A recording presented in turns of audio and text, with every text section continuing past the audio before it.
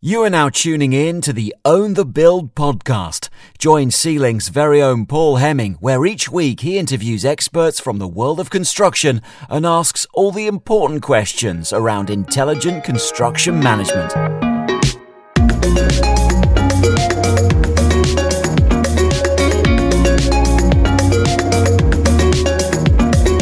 Hello and welcome to episode 82 of the Own the Build podcast with me, Paul Hemming. I hope everyone is doing very well today. I am coming live from the studio in some quite atmospheric conditions, honestly. There is a huge thunderstorm outside. If you're lucky, you might even hear a little bit of it. Just a little reminder from me, as I like to do at the top of the show. If you're listening on Apple, you're listening on Spotify, just hit the subscribe button. Just hit a lovely little rating, or even leave us a review if you like what we do. Again, lots of people reaching out to me on LinkedIn. The show is really growing, really developing. Share it with your mates. Tell me how much you like it. I will be very happy. And anyway, on to today's show. Today, we are joined by Meena Sankar, who is partner and head of specifications at Ryder Levitt Bucknell, a global construction and property consultancy. I'm sure some people have heard of them. I certainly have. How are you doing today, Meena? I'm well, thank you, Paul, and how are you doing? Well, like I said, there is a huge thunderstorm outside, which I'm quite enjoying looking at. I'm very well, and I'm even better to hear a lovely South African accent in my ears, as I'm certain are all of the listeners. You're from Durban, is that right? That's right. Quite a few people can't place the accent, but what they don't realise as well is that the different cities have different accents, and they're quite, they vary in their strains. I wish I was adept enough to be able to place it city by city. I'm going to openly say that you told me that you were from Durban before, and I'm just yes. Well, yeah. Most people can't place the accent. It's just some words that come through, and then she's from Durban. I'm a big fan of the accent regardless. And you just got back from Durban after a few years pre-COVID since you'd been back there, is that right? Yes, absolutely. It was the last time I was in South Africa was in December of 2019. Before the world fell to pieces. Before the pandemic, before the world literally came to its knees. So it was good to visit family. It was long overdue.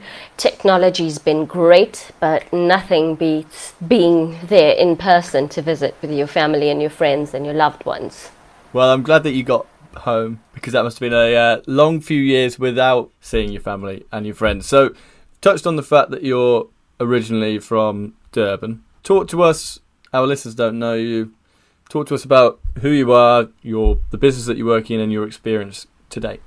Okay, so as you mentioned, I'm currently a partner at Ryder Levitt Bucknell, and I head up the specification consultancy service line. We work predominantly producing specifications on behalf of architects and developers. And I've been in the construction industry for around about 20 plus years, starting off in South Africa, and I spent just over a decade in the Middle East, and I'm now in the UK. So quite looking forward to it. So you've done projects in South Africa, the Middle East, and in the UK now, or you've been exposed to those different projects, and you work for a big consultancy. So you must have been on some pretty cool projects. What's the favourite project on your portfolio? What are you most proud of? The Expo's thematic districts. Dubai Expo 2020, we had quite a few projects come over the line, but the thematic districts, I'm sure you must have seen a picture of them. They look like petals over a building, but the buildings are shaped like petals, so I'm quite proud of that one. They're always amazing, aren't they, the Expos? Yeah. I went to Expo in Milan, which would have been 2016, I guess, would have been the 4 years prior, and the buildings there were absolutely amazing. I didn't get to go to the Dubai one. I guess you were out there at the time, were you, or did you just go back? No, I went back in February this year because it was supposed to be the Expo 2020, but they actually rolled it out in 2021, again, due to the pandemic. But I'll tell you what, Paul, when you look at a drawing or an image or CGI of a building and you see it come to life in front of you, it is amazing. Yeah, absolutely. No, I can completely imagine. And so we talked about, or you briefly touched on what you do. So you are partner and you're also head of specifications. Now, what is the job description for someone who is head of specifications? It's semi-new to me. What is that exactly? What does it entail? So, as I've mentioned, our clients are predominantly architects or developers, and we produce the architectural specifications on behalf of these disciplines. A specification essentially is a written document that clearly outlines the scope of work, any materials that are meant to be used, quality, methods of installation under a contract. But to us, to me, a specification is a document that confirms the buy. That is what Mr. Employer or Mr. Developer is getting at the end of the project. That's what he invested in, that was his vision, and this is his output. Ultimately, the reason why people come to us for specifications is because that document is a contractual document, as I mentioned, and it is meant to mitigate disputes and risks throughout the project life cycle. Essentially, that's what it is. Yeah. So I'm a QS, as you know, and don't roll your eyes, don't touch at me. I've heard it all before, and in fact, I mean that is probably the least demeaning I've had today, or maybe actually the most, because it was so blasé almost. But I know you're gonna have to deal with it for another half an hour. I am a QS, so I totally understand. Specification is there to help you define the scope, etc., etc. What I was less aware of was that architectural practices would employ a specific specification consultant to help them frame exactly that specification, or that the developer direct would, right? Why is that? Why is it not something that the architectural practices do? Simply because, well, it is a written document, it's technical, it's contractual, and if you were somebody owning an architectural practice, would you want your guys sitting there designing, which is what you want architects to do, or would you want them sitting there writing a spec, something they aren't quite familiar with? You as an owner of a business or an architectural leader would want to ensure that that spec is undisputable. For peace of mind, outsource it, knowing your spec's in safe hands, and you've got your designers doing what they do best, designing. And so is the effort and the drafting of the specification like an absolute collaboration with the architect who wants to keep their hands all over the design, or do you see what I mean? Because they want to have this beautiful designed and delivered project that is their name. How does that relationship work between you and them? Oh, it's absolutely collaborative. It has to be, because the specs have to align with your design drawings.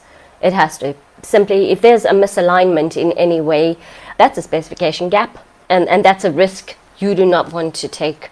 So we work quite collaboratively with architects to make sure that you have that spec document and you have the drawings, and then the contractor has that to go forward with onto site.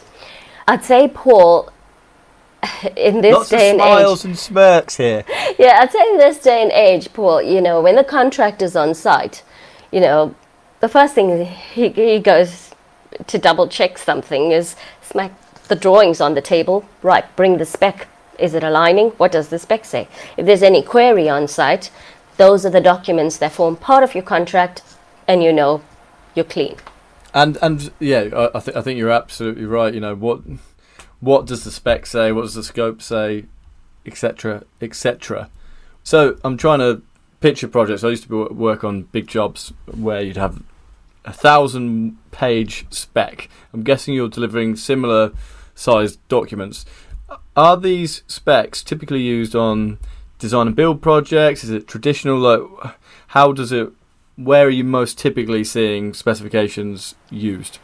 Well, they're used across any type of project, be it design and build or traditional. Either way, you still want a spec to accompany your design drawings, because that is a contractual document. You know, it's currently in the market, we are providing more design and build specifications as opposed to traditional. And I think the reason why that's come about is because of, you know, the various factors feeding into the market at the moment. Everybody's reviewing procurement routes simply because of the post-COVID fallout, you know, the conditions of the market, the Ukraine issues, post-Brexit. We've got all these factors weighing into it, and then you've got the huge energy hikes. So everybody's going back to the drawing board to say, well, right, let's review the procurement route on these projects, see what works best, and let's try and factor that in to find out whether a project is actually viable, financially viable or not. So design and build, now that is kind of, it was my old bread and butter, and this is where you're going to start tutting and sighing and rolling your eyes even more about me being a QS. So, design and build, right? As a contractor, I was a subcontractor, but contractor or subcontractor.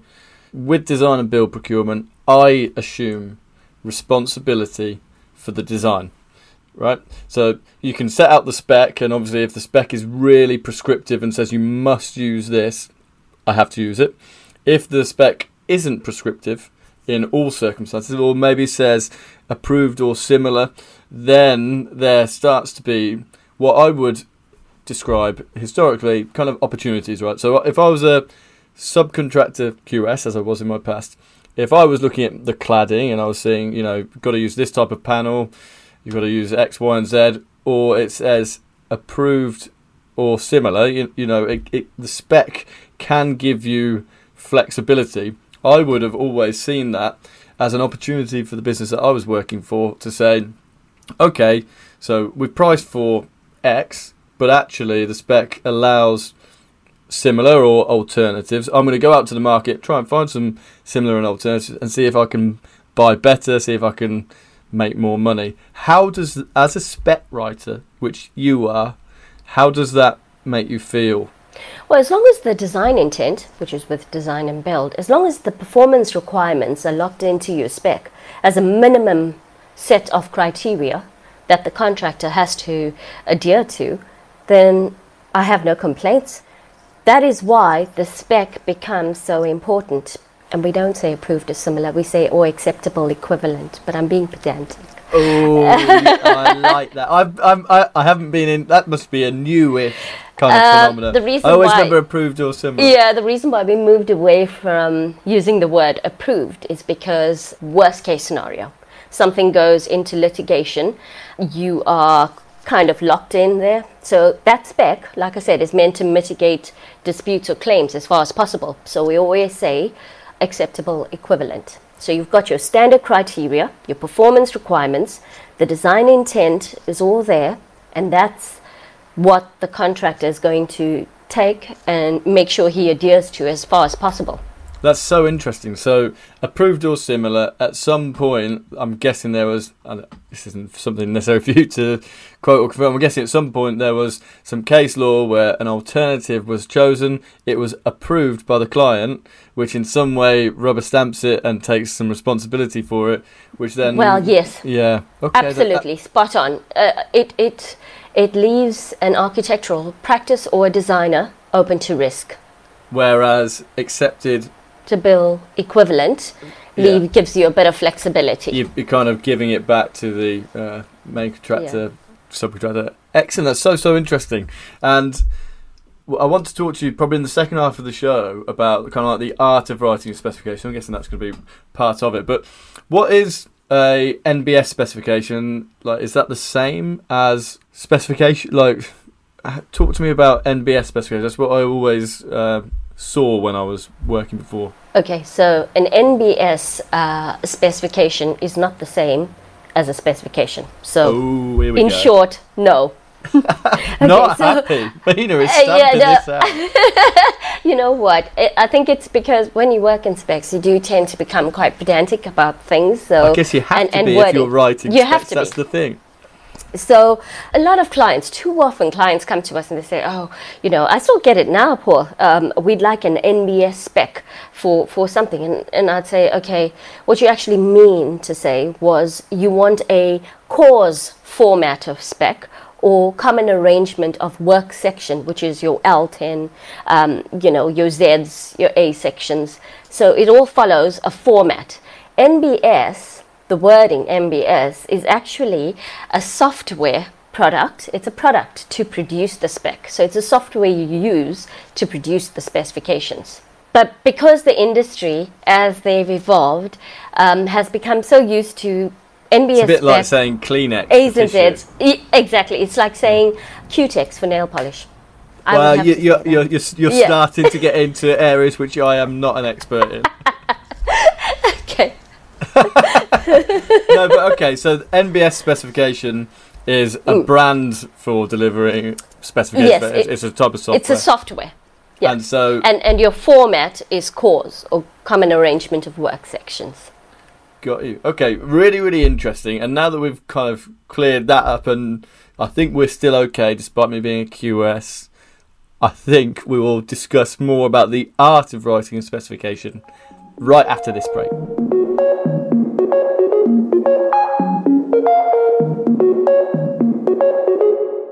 Hello, it's me again. I wanted to share a quick story with you on why I co-founded C-Link with my best mate Chris. Chris and I, we're both QSs, and this is going to sound sad, but one night we were sat in the pub talking about subcontract tendering, and we realised the industry had a problem. Number one, procurement was too paper-based. Number two, it was too time-consuming, and every QS had their own unique way of doing things. And number three, perhaps most importantly, if you want to competitively tender, you need to know hundreds of the best subcontractors. We simply didn't. That's why we created C-Link. It's software to solve subcontract tendering. We wanted to remove these challenges and help the industry get better. So if you, or someone you know, tenders with subcontractors, you've got to see our software. Head over to our link, www.get.c-link.com/podcast to find out more. I will include it in the description box, so again, there's no excuses. Now, let's get right back to the show.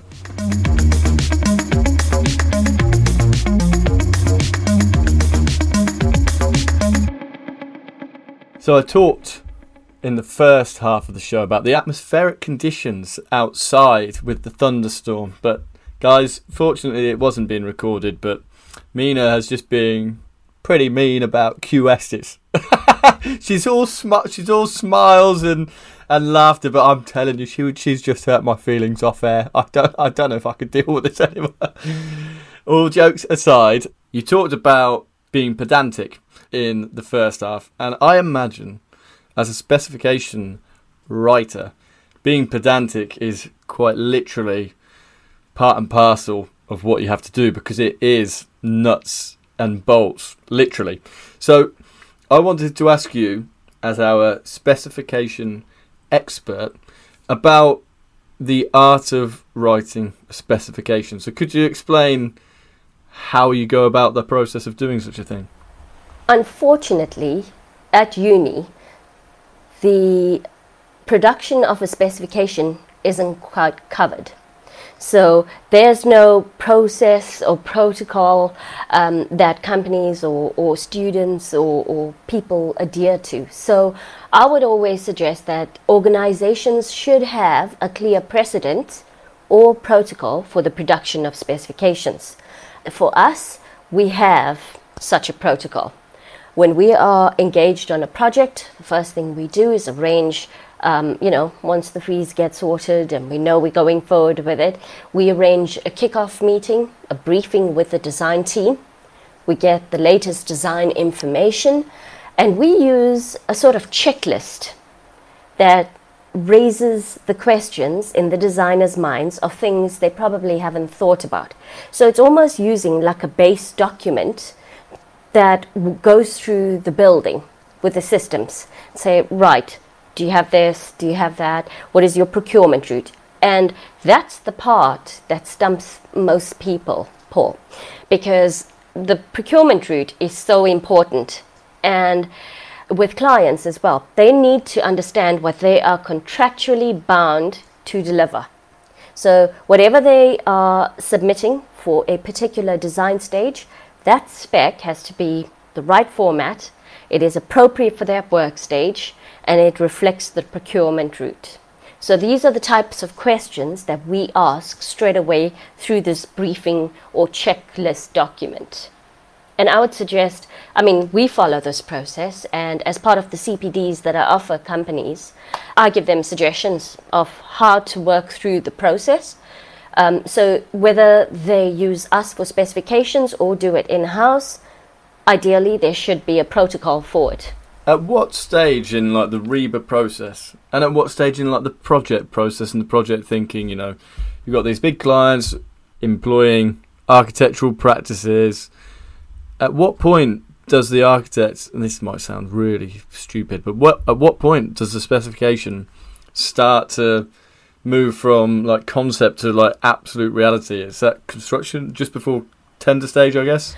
Normally once concept is complete, then the options are all sorted. So you need it from REBA stage 3, which is spatial coordination, through to REBA stages 4, 5 and 6. Well, it depends on the procurement route that the project is following, but ideally we normally come in after concept design. Okay. And I saw that on you mentioned there about the fact that you do CPD on how to your clients on how to put together specifications. You guys are the experts. You are the expert on it, Mina. But I read in one of your presentations that you very kindly shared with me a statistic which I wanted to ask you about, which said that 25% of projects have been delayed due to poor quality specifications. Could you talk to us about that? More often than not, the poor quality of the specs is down to incomplete or uncoordinated information. And that's because when you have a design team that has various disciplines, everybody's working in their own silo and forgets that the design needs to be coordinated, the specifications need to be coordinated across the project.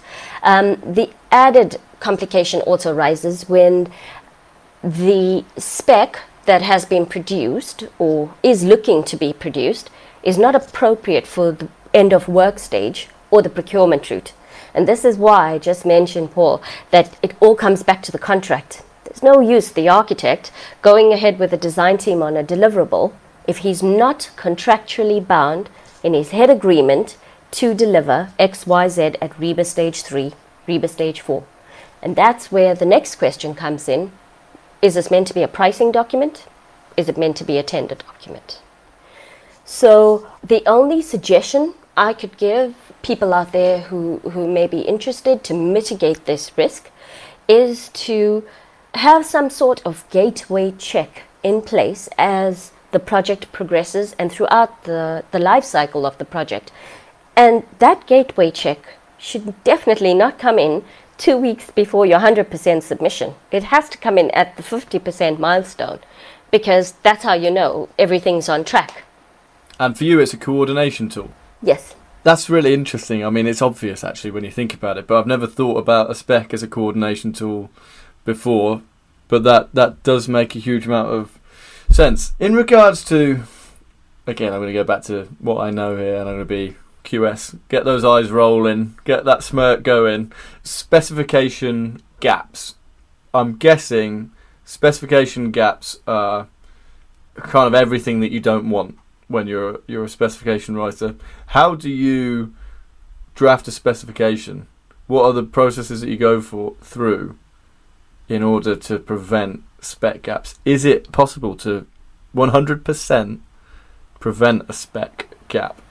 I think if it was 100% possible, we wouldn't need something like professional indemnity, Paul. So nothing's 100%. But also, look, as I explained to you, we've got this base information and detailing document that we make sure is tabled at our first briefing meeting, and we go through it with the client to say, this is our scope, this is what we're covering, where's your latest drawings, and then we send them what we call, which is our first port of call, is a system reference sheet It's a coding schedule of all the elements we think is going to be used on the project. Now, with the gaps that occur on other projects, people who don't use us, upsell. I'd say more often than not, it's down to design management, because as I've said, you've got this, and on the larger projects, I've seen it, you've got all of these disciplines working on a project, but you need that one person, like, school kids, and you need the principal to rally the troops and say, actually, this is break time, this is, socializing, and you do need somebody to pull it all together, right? Mr. MEP. It's coordination again. Yeah, Mr. MEP, what do you need to progress? Has everybody got the latest set of drawings and information? It comes down to design management. Mm-hmm. And so, I guess, I've been in design meetings, and I'm interested because it does feel like, obviously, a spec gap is something which it makes total sense that comes from a lack of coordination, design management. How do you talk there about like marshalling the playground almost? How do you integrate the architect services, facade engineers, all of these together to make sure that are you having specific specification meetings where you're all signing off saying yes, that's for that is for that, and where everything is getting packaged up together, and is a lack of that coordination in those meetings what leads to specification gaps? Well, the reason why I know it comes down to design management is because whilst I was in the Middle East, I was a design manager. So I covered design management as well. So I knew this is what we're doing, and there was a need for it, a very real need for it. Now, what we do as well is that coding schedule, that base document I told you we use as a tick sheet, we also include queries on it. So we don't like to repeat. We stay away from repeating information in the architectural specification. I'll give you an example. So if you've got a sustainability target criteria, a special code, if you've got a sustainability consultant on board and they are producing a report, we would take the name of that report and we would refer to it within the architectural specification, because the onus is then upon the contractor to make sure he's reading the spec in conjunction with that document. What we don't do is take that specific code and include it in our spec, because post-contract, something may change and you've got misaligned information, and that mitigates your risk for misalignment straight away. So can you prevent them 100% from happening? I don't think you can, but you can, as far as possible, have some sort of document or base building check sheet in play to say, right, do you have these documents? Have you thought about these elements, base build elements? And have you more often than not, actively it throws coordinated the consultants effectively? Okay. And now, I'm guessing that there is a lot of time where, or almost all of your clients, given the nature of your company and the size of your consultancy, that almost all of your clients will be large tier 1 clients working on bigger schemes. So on almost all of those projects, a specification is something that is going to be there, something that's going to be very much relevant. There are lots of people who will be listening, who will be working for smaller, medium-sized projects where specifications will be there, but they might not be quite as detailed and as coordinated as the ones that you are involved in. But what would your advice be about specifications to smaller businesses and smaller projects? I would say that this decision comes down to the project fee. We are in a climate at the moment, Paul, where PI requirements and premiums are through the roof. The costs of premiums are exorbitant, and it is key that you have an undisputable risk-averse document in place that mitigates that risk to both a project and a business. So, outsourcing, as I've said, allows the architects to focus on the design and know that your specs are in safe hands. And we also bring our own PI with it. And also it's guaranteeing your product, isn't it? If you're a residential developer, you're absolutely guaranteeing that there is no stone left unturned. This is the product that I want. This this is the target market I'm going This out is the to. buy. Yeah, exactly. Interesting. Okay, so I've learnt many things on this. I mean, NBS specification, I'm never going to mention that again, because I'm probably not going to mention that I'm a QS again, because that's not a good idea. But really fascinating conversation. I guess one thing that I often ask people with interesting jobs about is, what is one common myth about being a specification writer that you would like to dispel? What is one thing that people think you do that you want to put to bed? Well, Paul, I didn't want to be rude earlier when you called us a God, you didn't mean about specification. QSs? When you called us specification writers, because that's the difference. So, specification writers scribe. Consultants, which is what we do, consult, and that means the difference lies in the nuances, right? In America, for example, you have the specifications that are purely, done by scribers, write everything out, purely automated almost. But with consultants, you have that consultancy element when it comes down to, right, we're on a design and build procurement route, and we need to write this product prescriptively or descriptively. What's the impact on the procurement route? What's the impact on the spec? So it's these kind of nuances that sets the precedent or the difference between the writer and the consultant. So I have been well and truly put in Schooled. my place. School. Ooh, even worse. And this is, I've not done a good job for all you QSs listening here. I've done us a disservice there, but that's really a fascinating conclusion to the conversation. Thank you very much for coming on the show, Mina. I will be sharing your details and RLB's details in the podcast description. Thank you for coming on the show. Thank you, Paul, for having me. Thank you for biting your tongue as much as you possibly could about QSs. I love QSs. RLB is a QS-led business. Exactly, that's what I was going to say. Yeah. You've got to be careful, haven't you? Well, that's why we make such a good fit, within the practice, because you have all of these value-add services that, makes you guys look good. There we go. And that's all we need to hear. Guys, I will speak to you next week. Yeah. Mina, thank you for your time. All right. Thank you. Take care. Speak to you soon.